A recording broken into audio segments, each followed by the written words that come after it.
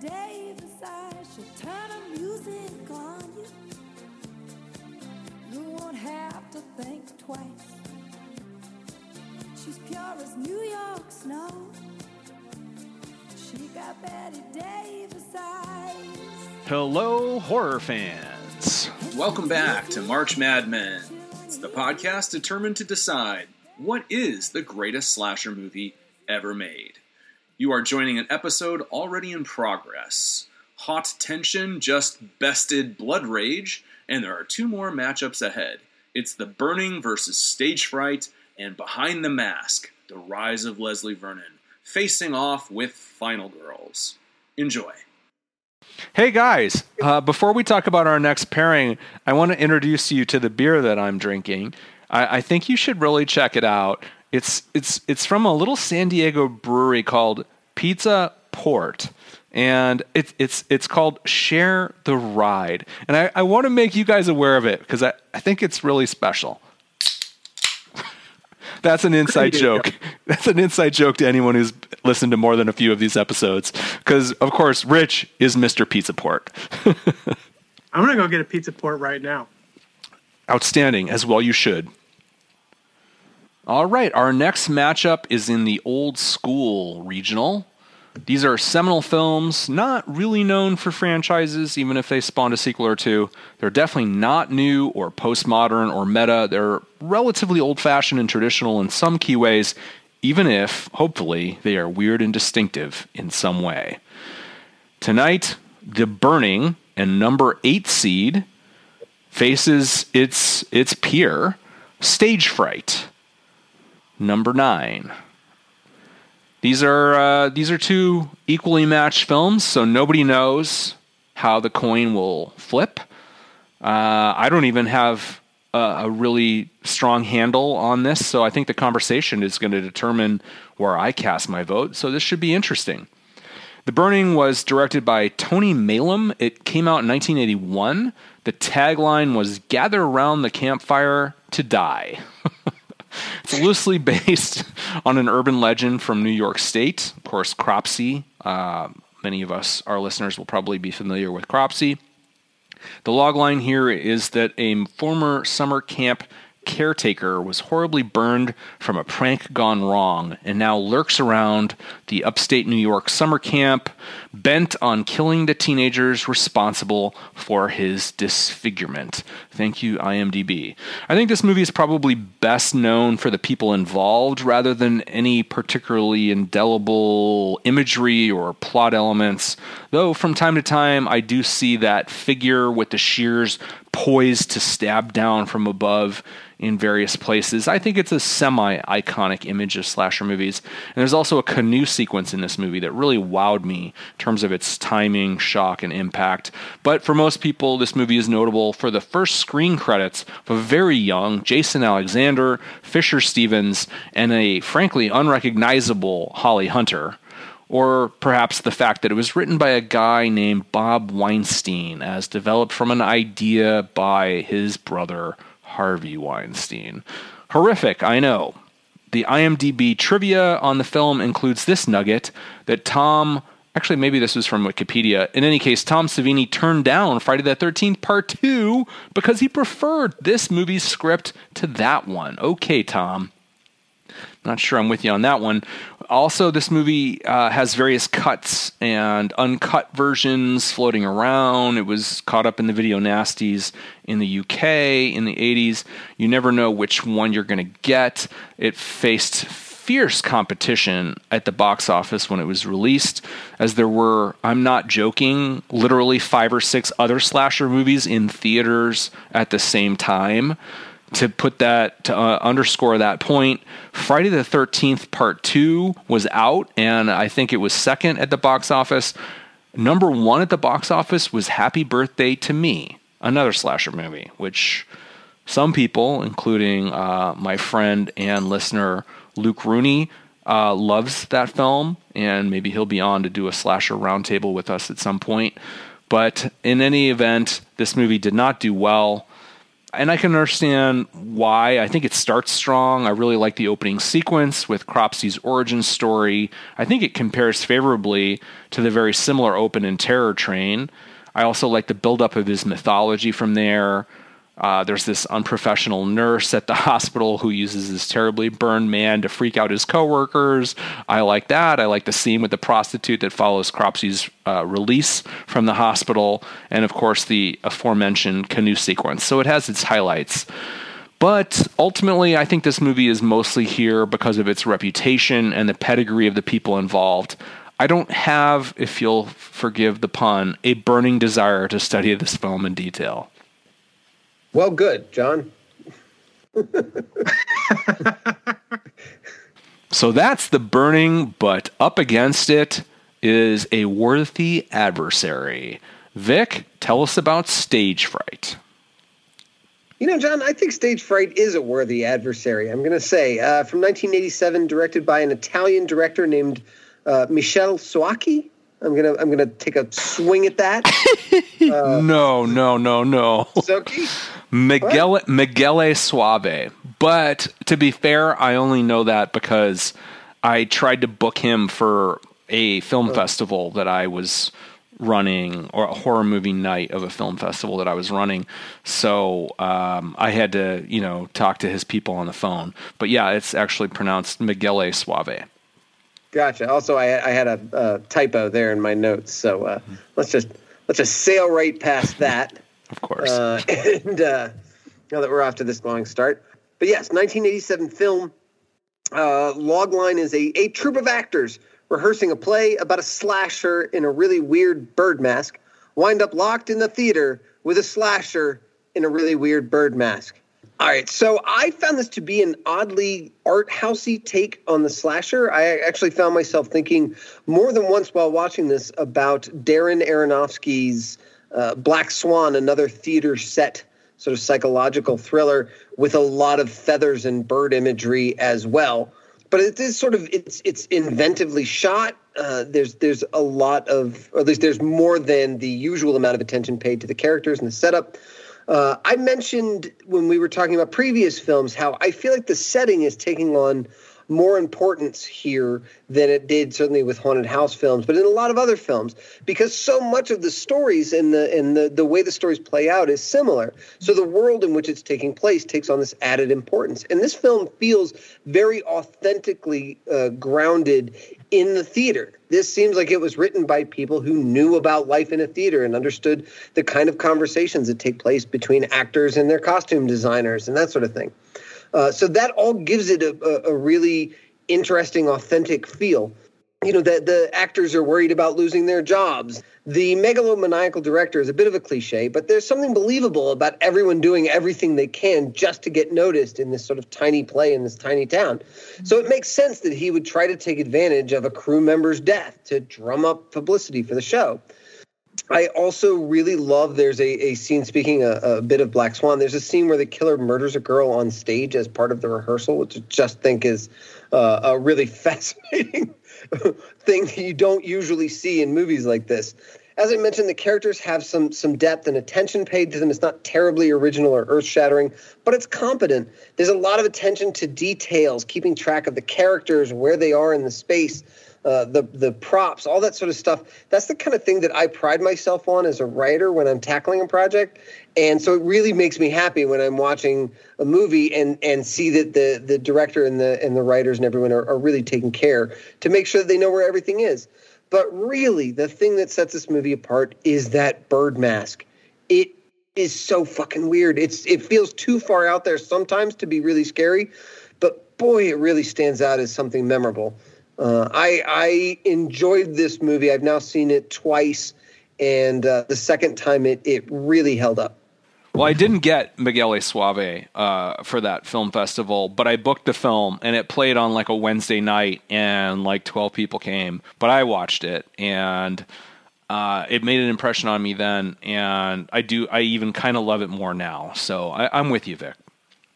The other thing that's sort of worth noting about this is outside of that, there's not much worth noting. Like I couldn't find any box office information on it. There's very few critical reviews of it. I mean, there's a little sort of retroactive stuff, but like at the time, it doesn't seem like this made much of an impression on anybody. So I'm kind of impressed that it's lived on as much as it has. This was not a difficult film to find. I didn't do a lot of like deep research into this film, and so I don't know if anyone knows what the pedigree of it is. That I thought I was getting into an Italian film, and it clearly is an Italian-made film, but it's an American Italian-made film. At least in terms of like some of the actors are definitely are American, and some of them are clearly Italian. Just look at the teeth. I mean, I'm with you. Like, I thought that one of the things that really worked for this movie for me was that this was like the equivalent of like watching like a close-up magic show. Like the fact that they put the killer in such proximity and that it's essentially a lock-in. Like this is, I mean, I guess you could say like something is similar with like Black Christmas, although in Black Christmas they're not aware of it. This is a case where everyone knows the killer is there, and they are all trapped with the killer and trying to cope with that fact. And I didn't think of it at the time, but I think you really make a very good point. Like that is something that is not easy in filmmaking, to really track the motions of people and like to feel like you have a sense of like the geography of the space that they're in. And you really do in this movie. I'll say for me, like virtually no one was likable in this film. Like our final girl like ends up being, I think like redeems herself just for like sheer tenacity. But not a whole lot of the other characters like have a lot of redeemable qualities, and I actually feel like the kills are pretty weak until you hit like the midway mark, and then they really ratchet them up, like starting with a pretty good like power drill murder, and from there on out, it's like okay, yes, this is certainly like a slasher film. This is another movie where it's tough not to talk about the ending because for me, I'd say that the first act I was not on board, and like the second act I got interested, and by the end of the third act I was sold. To me, like the entire prolonged climax of this film is one of my favorite that I've seen so far. It's just patient, like as you said, like it is art house filmmaking, and it gives you a nice, quiet, ponderous moment to think about what you're watching and what this entire crazy genre means. Loved it. I hope that we get a chance to talk about it in more detail later. But I'll also say this thing has got definitely a few soft spots, especially towards the front. Well, Michele, John, am I saying that correctly? I was told Miguel. I know that doesn't make sense. Yeah. Like it sounds like a G. All right. Yeah. Fair enough. Miguel is a protege of Dario Argento. And Argento wrote several of his subsequent films. He still seems to still be working as a director in Italy. It doesn't seem like he made it big over here in the U.S., although he did do Cemetery Man with... Mm-hmm. Yes, with Rupert Everett, yeah. Mm-hmm. Which has certainly found a cult audience for itself as well. I do also want to point out, because for some reason in this subgenre more than any other, I'm really starting to see connections. Again, I feel like Charlie from It's Always Sunny in Philadelphia with the map and all the strings tied together, and it's probably actually a little bit like what I look like now. But this you're not wrong, Vic. This film and The Burning and Peeping Tom all open with the killer murdering a prostitute.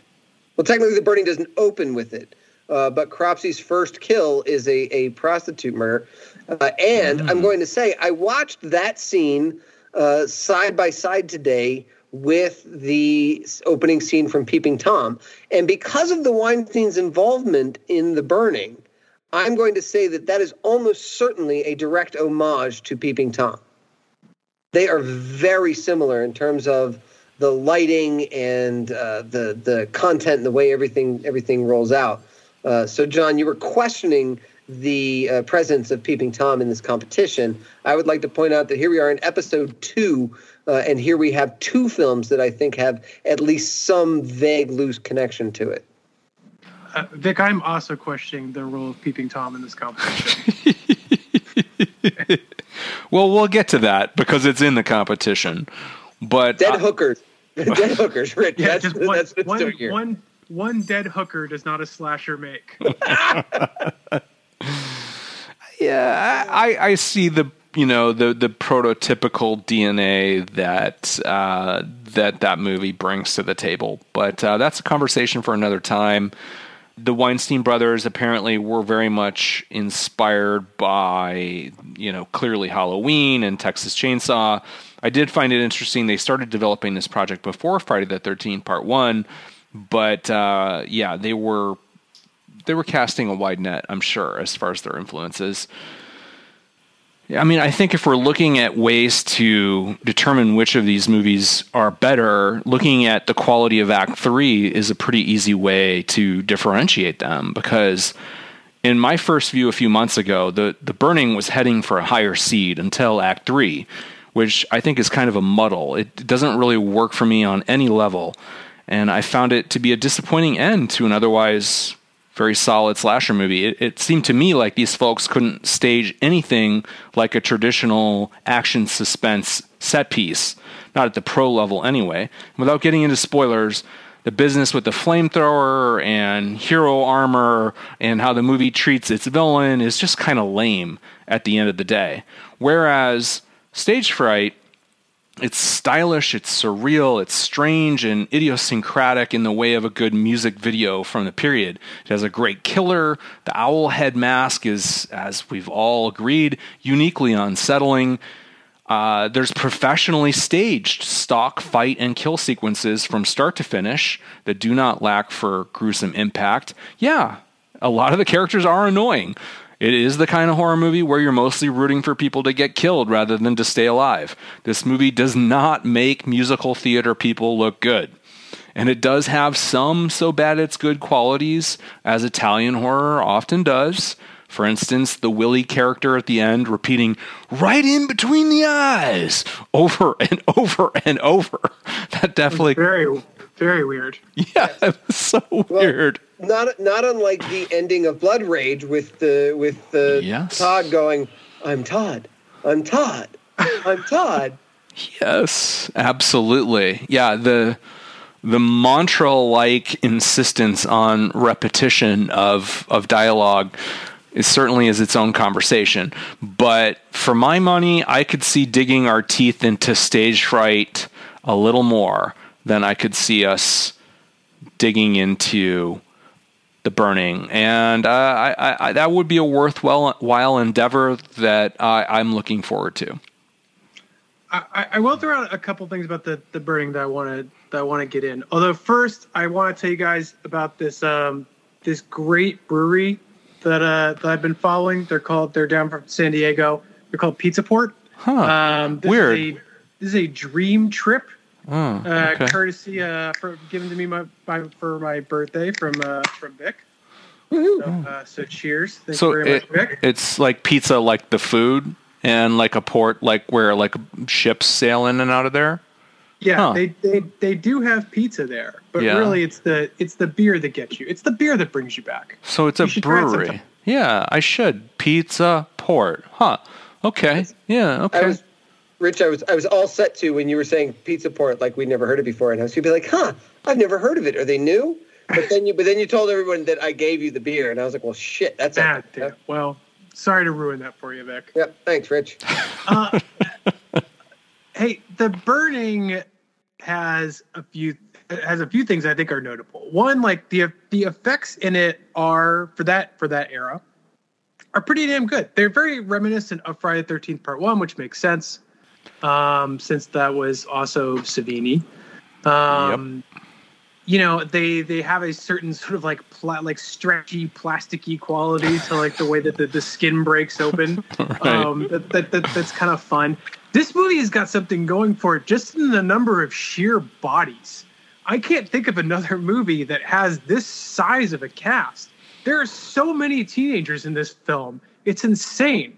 Like the softball game and the swimming scenes, there are just tons and tons and tons of them. So I assume that they were just like, boating these kids in and then paying them basically nothing. And I will say that one of the side effects of that is that it creates a weirdly convincing environment because everyone seems like they're having a pretty good time. You know, you mentioned like Jason Alexander and like Fisher Stevens, like they both kind of get these like moments to like shine. Like it's not just like, I mean, Holly Hunter kind of just like appears, but the others like actually get a chance to like make a mark. Like their personality kind of shines through, and you can see like the character actors that they would eventually become. You know, I think that there's a lot to be said for that. Like this felt like a very natural, like breathing environment, and I liked being on the journey along with these kids. Like there's something to the, you know, they get stranded at some point, and they're downriver and separate from the other campers, and like there's almost like a Stand By Me kind of quality to like these like kids just sort of like traversing along, trying to deal with like a difficult situation. You know, there's not a whole lot of nuance to their relationships, but there are relationships, which is more than you can say for, you know, for a lot of these movies. And Jason Alexander has such a like breezy, amiable, relaxed quality. It's striking. Yeah, like there's nothing sort of overly. You know, he's over deciding his choices as an actor. Just, yeah, he feels just completely comfortable in front of the camera in a way that young actors normally don't. And the kills, one other thing I want to mention about the kills, I love how many of them are in like broad daylight. Mm-hmm. Also, this movie is not shy with its gratuitous nudity. It's DNA. Like this is a movie that is designing itself for like drive-in theaters and late night screenings. And Cropsy's makeup is pretty good. Like I actually think his face when they reveal it, and also that like that ugly worm-filled skull that they scare him with at the beginning. Yeah, it's great. Like just some really, really nice, like, I mean, like exceptional for the genre, like prosthetic touches. Like there's some cool stuff in here. Tom Savini has said that Cropsy makeup was inspired by a burnt beggar that he saw in his childhood. Apparently, a lot of Tom Savini's great makeup effects were inspired by things that he saw in real life, which makes a lot of sense. That made a big impression on him. Including, by the way, Jason, as seen at the end of Friday the 13th Part 1, was based on a kid in his neighborhood that had some deformities. This sounds like Tom Savini was going around burning homeless people and then recreating their makeup in movies later. I wonder how long he had to stare at somebody to, like, you know, get the makeup right later. I doubt it was a passing glance. I bet he was a little creepy looking at these people. Yeah. I am in honor of Cropsy. I'm going to open a Backwoods Bastard. Oh, nice. Very nice. Backwoods Bastard. Yeah, that is nothing says slasher like Backwoods Bastard. Back for Indeed. 2 episodes in a row there, Vic. Indeed. Well, it's the same 4-pack, John. There's one thing that I want to mention about The Burning, and I'm probably glad I have a beer for this, but this really jumped out at me watching it. I think I read a bit about this film in Down and Dirty Pictures, the Peter Biskind book about the 90s film movement. Had a lot to do with Miramax, Bob and Harvey Weinstein, how they got started. This was one of their first pictures. Harvey's credited as a producer as opposed to an executive producer. My impression is that he was very hands-on during the making of this and that he was something of a tyrant. You'll be shocked to hear that none of what I heard about that was very pleasant. But what really jumped out at me in this is there are a number of exchanges between men attempting to somewhat aggressively seduce women, and that the women then sort of retreat and say no. And I it's not Sally, Karen. Karen then goes to one of the counselors and is like, Eddie, he's being so aggressive, and I don't know. And she's like, well, let me kick him off the thing. And she's like, well, but I don't know. I kind of like it. And it was like, something similar happens with Glazer and Sally later on. To see it repeated like that, and this idea that these guys were being so sleazy and aggressive, but that privately the women were saying that they actually kind of liked it. And of course, they both wind up having sex with those guys. It felt gross. Like, knowing what I know now about Harvey Weinstein, who was obviously had his disgusting fingerprints all over this film, and that Bob Weinstein co-wrote the screenplay, I felt really gross at the end of this with all that sort of hovering around it. And I would be delighted to not watch this film again. Well, really quickly, two things. One of the accusers of Harvey Weinstein does date back to this film and had the basic normal rap that a lot of women would bring to the table, was that, he comes out in a towel and he asks for a massage or whatever. So that was happening at this time as well. I agree with you in the sense that I was very keenly aware watching this movie of this dynamic that you're referring to, but I wouldn't say it's as black and white as you're making it. I think that the rapist-y guy in this, there's one character specifically who's like always angry that this woman is not, quote unquote, putting out for him. Doesn't matter to me what the character's name is or whatever, but I didn't think the film necessarily was in his corner at all. And I certainly didn't think it made it seem like he was attractive or the woman was attracted to him and just playing games or being coy or whatever. I think it was like the movie depicts it as really obnoxious asshole behavior, and he gets killed. So I didn't read it as like, sympathy for the devil here, where it's all we're supposed to be, rooting for or on the side of the sexually aggressive, angry man who's pissed at these women who are cock teases. I didn't think it was that blatant. I thought there was actually a pretty strong undercurrent of this guy is fucking obnoxious and he gets what he deserves. Yeah, but she does wind up skinny dipping with him. Yeah, but then he tries to rape her, she leaves, he's super pissed, and he gets murdered. Am I wrong? No, but I'm just saying that it was the conversation. What really struck me is the conversation, because that's the Karen and Eddie dynamic. Those are the characters that we're talking about. What struck me is that after she has that angry, like, why won't you put out conversation with her, she goes to the counselor, and the head counselor offers to take him off the trip, and she says, no, because I think I kind of like it. Like that to me, that is what Harvey Weinstein thought every woman he was that aggressive with was saying in private. That might be a bit strong, but that was my impression. That was what floated through my head when I was watching it, and it just felt really gross.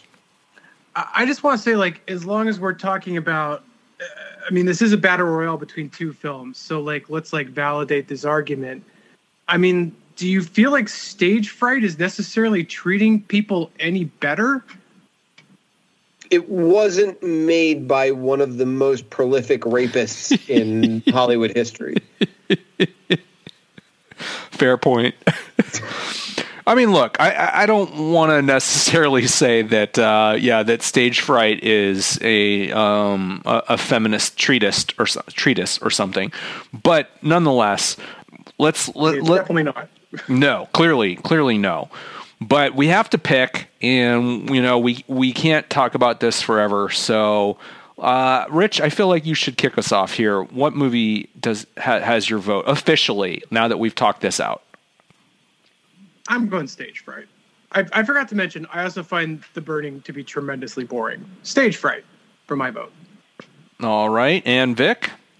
Ditto, obviously, Stage Fright. Yeah, I would have gone with Stage Fright as well. So it's a clean sweep. It's not to say that, look, I think all 64 of these movies, deserve, we wouldn't have put them in the tournament if you couldn't have a solid hour or two of interesting conversation about them. I think that The Burning, does merit more discussion than we're going to give it, but folks, like, our life on our time on Earth is short, so we got to move on and say goodbye to it, and it's on to the next matchup. And I think we made the right choice. So the next regional, the next section of our tournament is the meta section, and we have two more movies from that regional. This one can be defined as films that are playing with subgenre conventions, either overtly or subtly. Horror comedies would often fit in here because they're having fun with genre tropes. And in some way, they're self-aware of the fact that slasher movies exist. It would be usually true about all of these films. Tonight, we're dealing with a 5 seed and a 12 seed. The favorite is Behind the Mask, The Rise of Leslie Vernon, and it's facing Final Girls, which is the 12 seed. This is our last matchup of the evening. I'm excited to talk about this. I think this could be a divisive conversation. Vic, tell us about Behind the Mask. All right. Behind the Mask, The Rise of Leslie Vernon. I like this movie. It came out in 2006. It was directed by a guy named Scott Glosserman. John, do you want to correct my pronunciation there? Is it pronounced?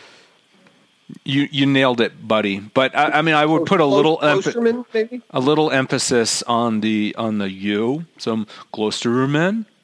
No, just there kidding. is no U. Yeah. Vic, maybe you want to tell us the name of the lead actress. I'm not going to try it. So. It's not Linnea Quigley. Not in this one. You guys suck. I'm going home. All right, so 2006, directed by Scott Glosserman. Logline, which I love, just conceptually, right? In a world where Freddy, Jason, and Michael are real, a rural weirdo lets a documentary crew follow him as he attempts to join their ranks. And that's really it. This is like half found footage, half, or maybe 2/3 found footage, 1/3 sort of traditionally shot horror film. There's a lot going on in this one. I think Glosserman really wants to have his cake and eat it too. I think the film attempts to be a witty meta deconstruction of slasher films and also a slasher film. Now, the first part of that is pretty impressive, and while laughing at the tropiness of slashers is nothing particularly new, seeing it from the killer's perspective is kind of a novel take. I particularly love Leslie complaining about all the cardio he has to do so that he can keep up with the teenagers that are running while he only has to walk. That's sort of a funny knowing nod to something that we all laugh about in these slasher films.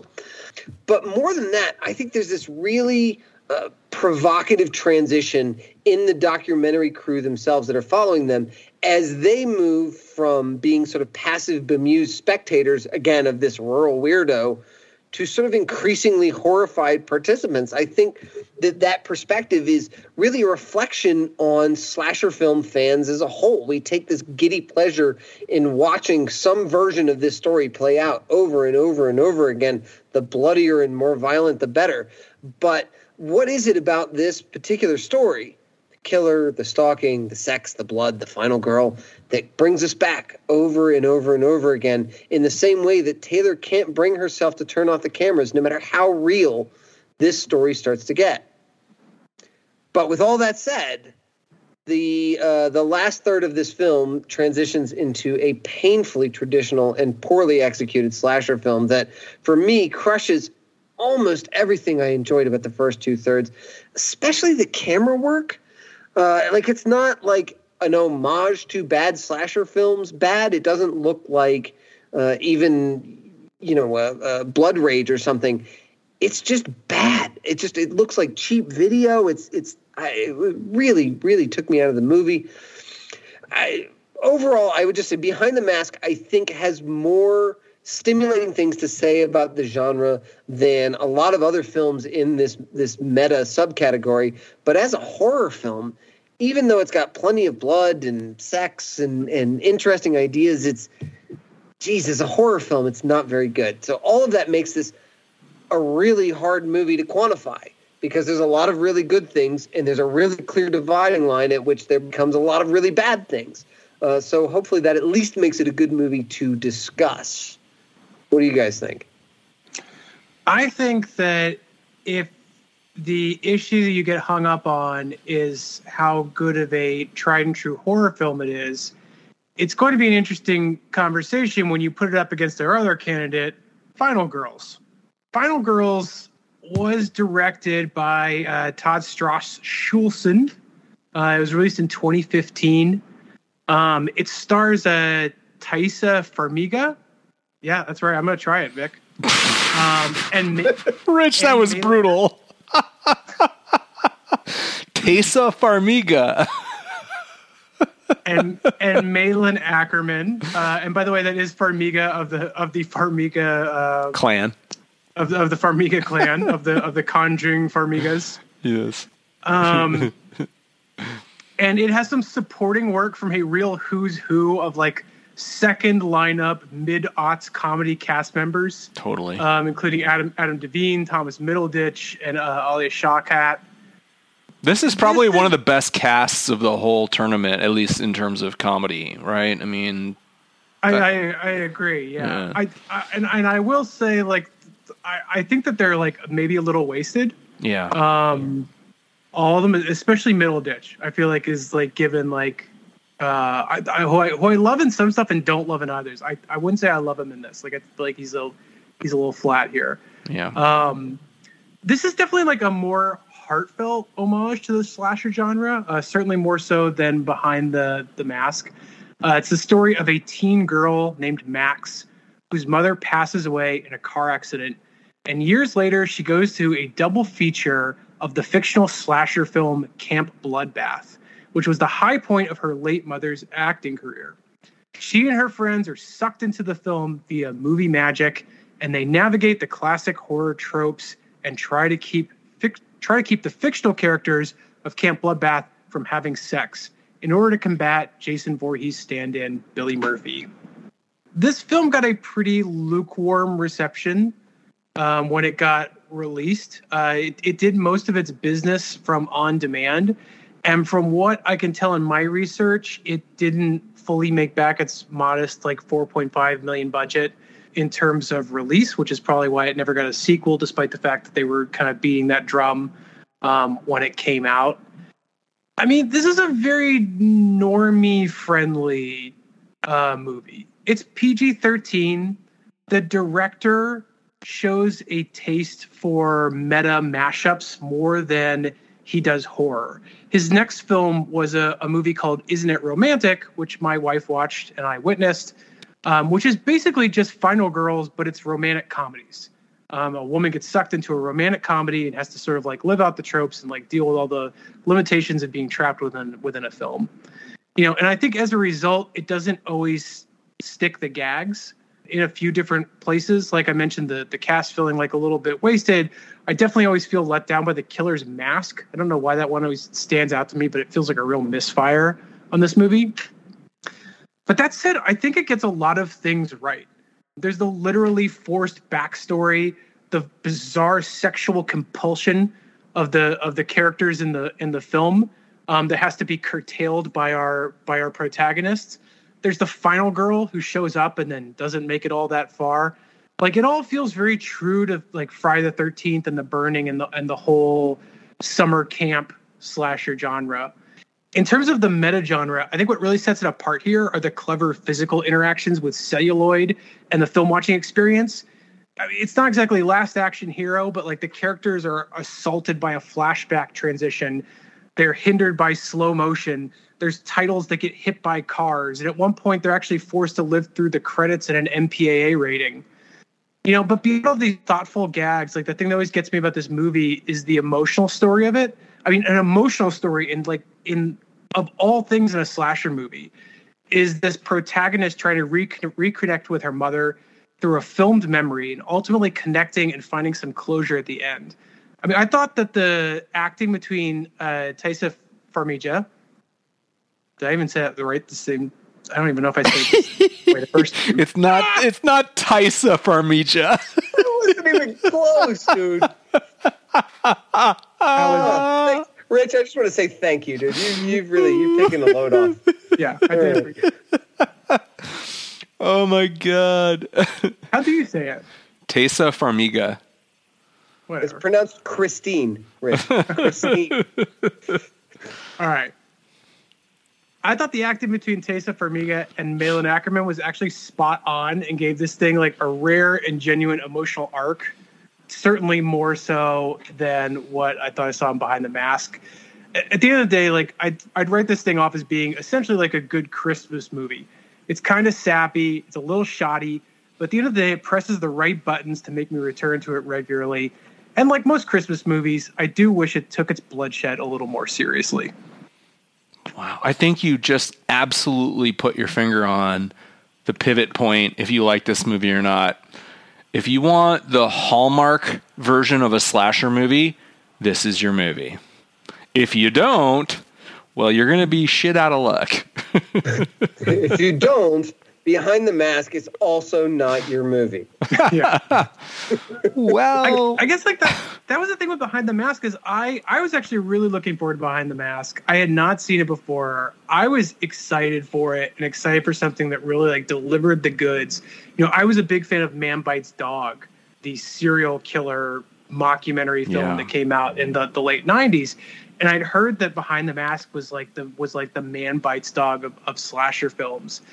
And I got to admit, like, I was pretty disappointed. I did not care for Nathan Basil, if that's his name, as Leslie Vernon. It's Nathan Bazil.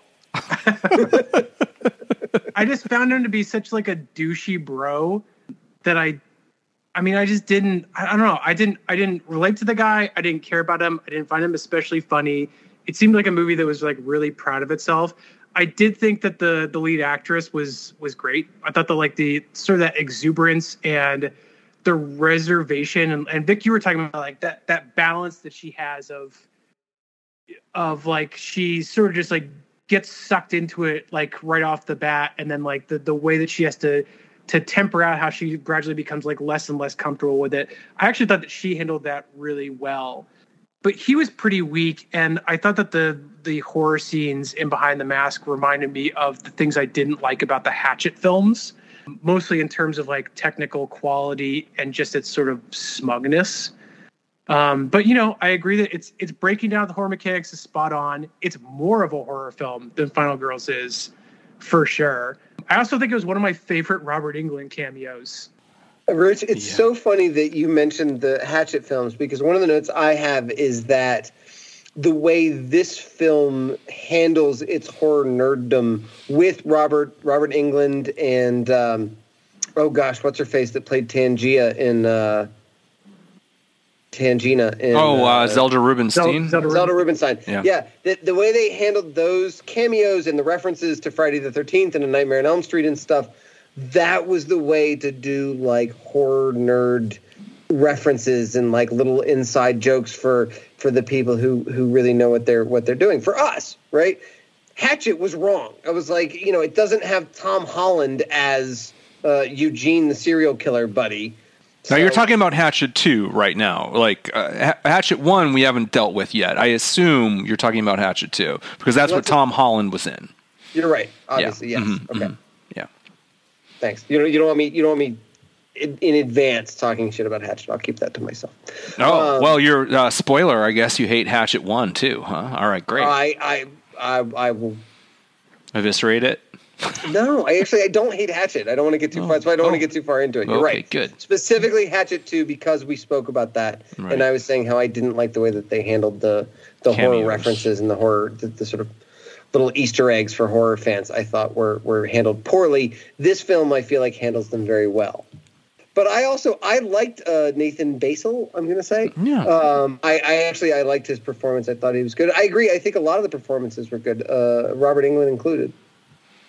I think this is a really perfect pairing. I mean, not a lot of planning went into what films go up against each other because, you know, we have 16 movies. They're all basically ranked on their merits, and hopefully you get some interesting matchups. But this is a very well-tailored matchup because these films are similar in a lot of ways in what they're doing. I think this movie, Behind the Mask I'm talking about, is a lot of fun, and it actually grew on me the second time I saw it for this podcast. I love Leslie Vernon, Nathan Basil's whole energy as it walks the line between this entirely reasonable, affable charm and this driven type A commitment to his vision that you know from the beginning is not to be fucked with. it's quite some time before you realize which one of those dueling energies is going to be dominant, but you can guess which one is when push comes to shove. And I think that pays off at the end. The movie has a sly wit that I think is mostly pretty restrained for the most part throughout the film and rooted in the characters. It's not a ha-ha, look at this kooky gag approach that would tilt the film into horror comedy. I don't think it entirely ever makes that move, which I like. Even though you have to kind of know where the movie is going narratively right from the start, I think the third act throws several nice little curveballs at us to keep us off balance. Personally, I kind of disagree with Vic about Act 3 here. We can get into nitty-gritty of staging of horror sequences and everything, and I'm not going to say it's Texas Chainsaw Massacre, but generally speaking, it worked for me. I don't know how truly deep the film is, but I think it does merit further examination for sure. And there's a great use of talking head Psycho Killer over the closing credits. As for Final Girls, I really don't like Final Girls. I feel like I've seen it twice now, and I think I actually liked it less when I watched it the second time for our show. I feel like it's the most tame, sappy, and toothless take on its premise that you could use, that you could implement to execute that premise. It's like the Disney version of a slasher parody. It's complete with a sweet mother-daughter relationship at its heart, which I'm not going to say is terrible because it absolutely works for what it is, but I have butter knives in the drawer with more edge than this movie has. The sexy stuff sucks. The kills suck. The killer sucks. The horror content in general sucks. On the plus side, the cinematography is accomplished. The humor works. And also, by the way, as Rich was talking about, the little visual editing stuff. I really like the credits rolling on the sky at the end of the movie. That always stood out to me. Putting that aside, though, the horror content, the humor... Well, okay, the humor works about half the time. And I think the cast is game, and they're mostly quite talented and accomplished, as we talked about earlier. And there's also a bittersweet magic in the movie's time-traveling mother-daughter relationship story. All of that being said, if you don't deliver the goods as a slasher movie, for me, you're not going to have a deep run in this tournament. And I don't think this movie even...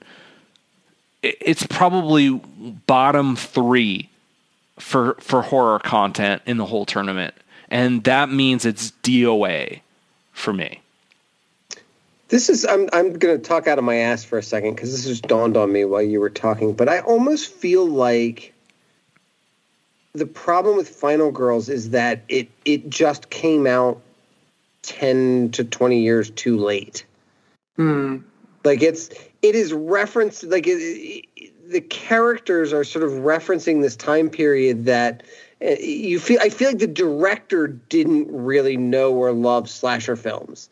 Like, I don't know, it's not even like the sort of cynical 90s sensibility to it. It's more like the juxtaposition of the time periods isn't quite right. Because I agree. Look, I like the movie more than you do, John.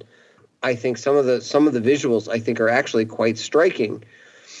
One of the things that I have come to appreciate more and more as we've dug into this subgenre are films that center around different relationships. And I'm not sure there's another film in the competition that centers on a mother-daughter relationship like this.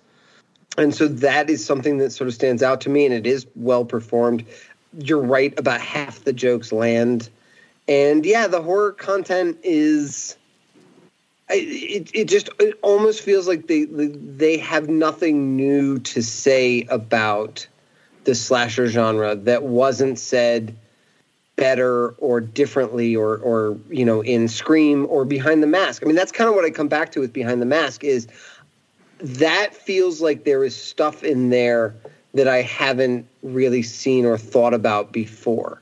It has a different take on it.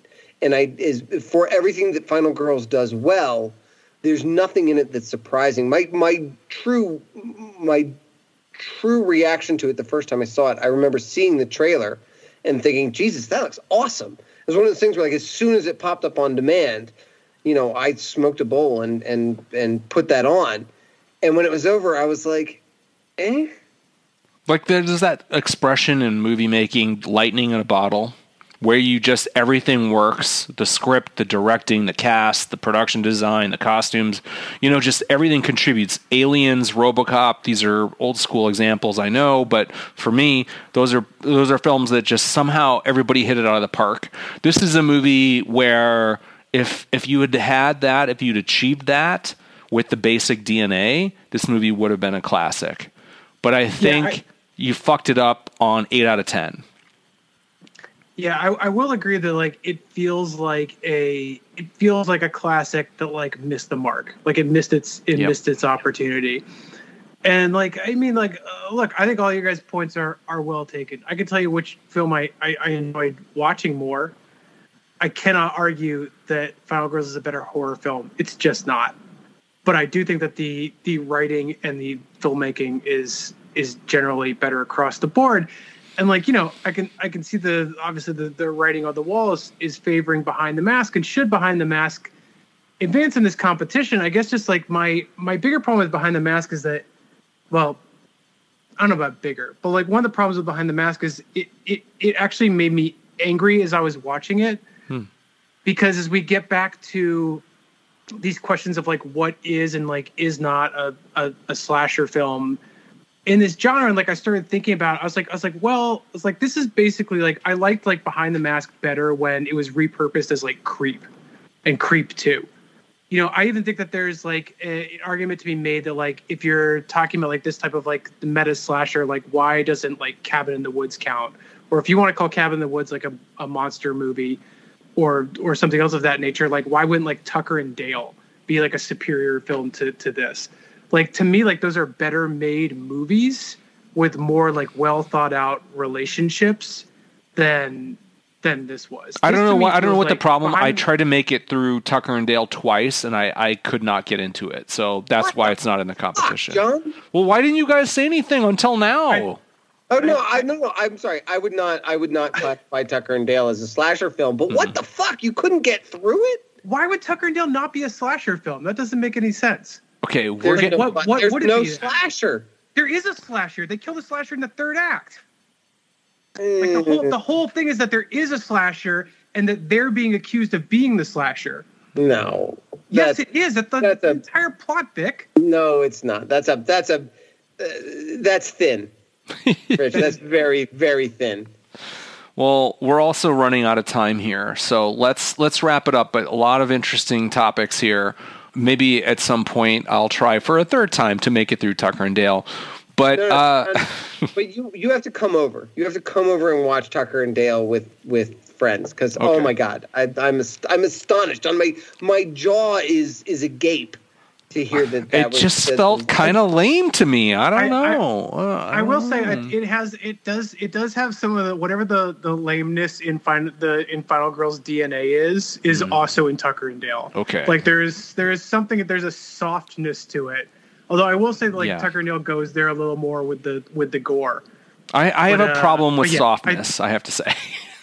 I see your argument. I just like we watch a lot of these movies. Like, I'm not put off by seeing it, like, played with in different ways.